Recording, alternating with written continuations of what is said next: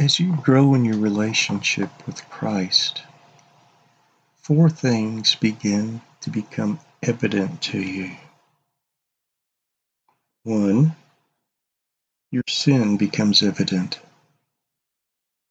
All of a sudden, the things that you never even considered are brought to the surface, and you realize that they are sin.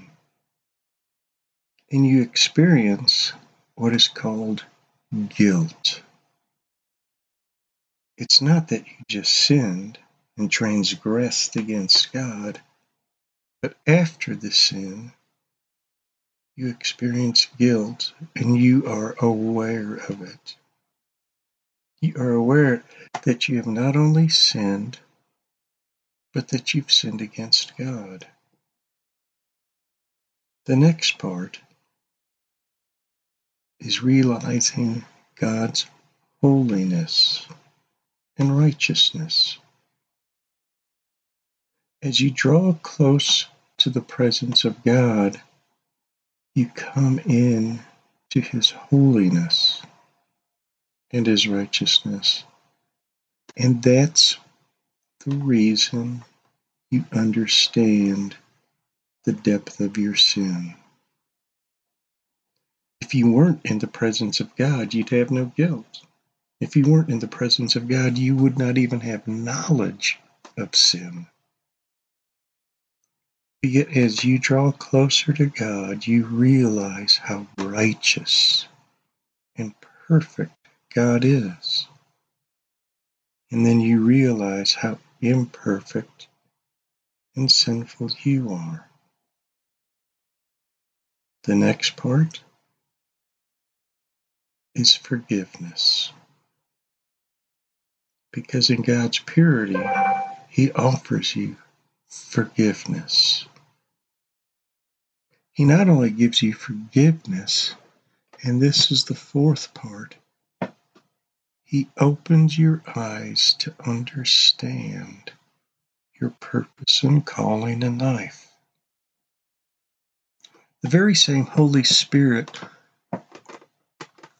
that puts it in your mind and heart, the depths of your sin, and convicts you of your sin, reveals to you salvation and forgiveness, but more so, the purpose of your life. You will realize in the presence of God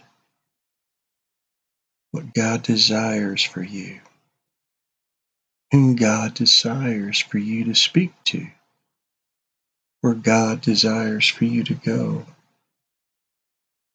And all of a sudden, you will have the strength and the courage to do it. In Psalm 32, 11 short verses take all of these four factors and bring them to life for you today. How blessed is the one whose transgression is forgiven, whose sin is covered. How blessed is the one to whom the Lord does not impute iniquity, and in whose spirit there is no deceit. When I kept silent about my sin, my body wasted away. Through my groaning all day long, for day and night your hand was heavy upon me. My vitality was drained away as with the fever heat of summer. I acknowledged my sin to you. In my iniquity I did not hide. I said, I will confess my transgressions to the Lord. And you, O Lord, forgave the guilt of my sin. Therefore, let everyone who is godly pray to you in a time when you may be found. Surely in a flood of great waters they will not reach him. You are my hiding place. You preserve me from trouble. You surround me with songs of deliverance. I will instruct you and teach you in the way which you should go. I will counsel you with my eye upon you. Do not be as the horse or the mule, which has no understanding, whose trappings include bits and bridle to hold them in check. Otherwise, they will not come near to you. Many are the sorrows of the wicked, but the one who trusts in the Lord, lovingkindness shall surround them. Be glad in the Lord and rejoice, you righteous ones, and shout for joy, all you who are upright in heart.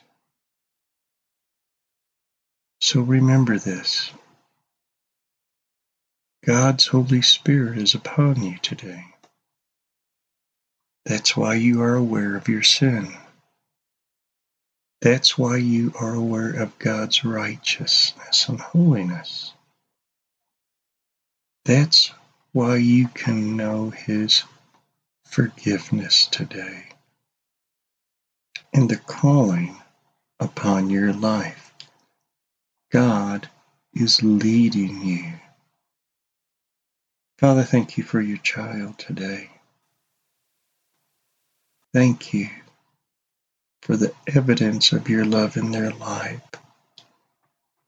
by filling them with your presence now, with your Holy Spirit. Let them rejoice, Father, in your glorious calling upon their life. Amen.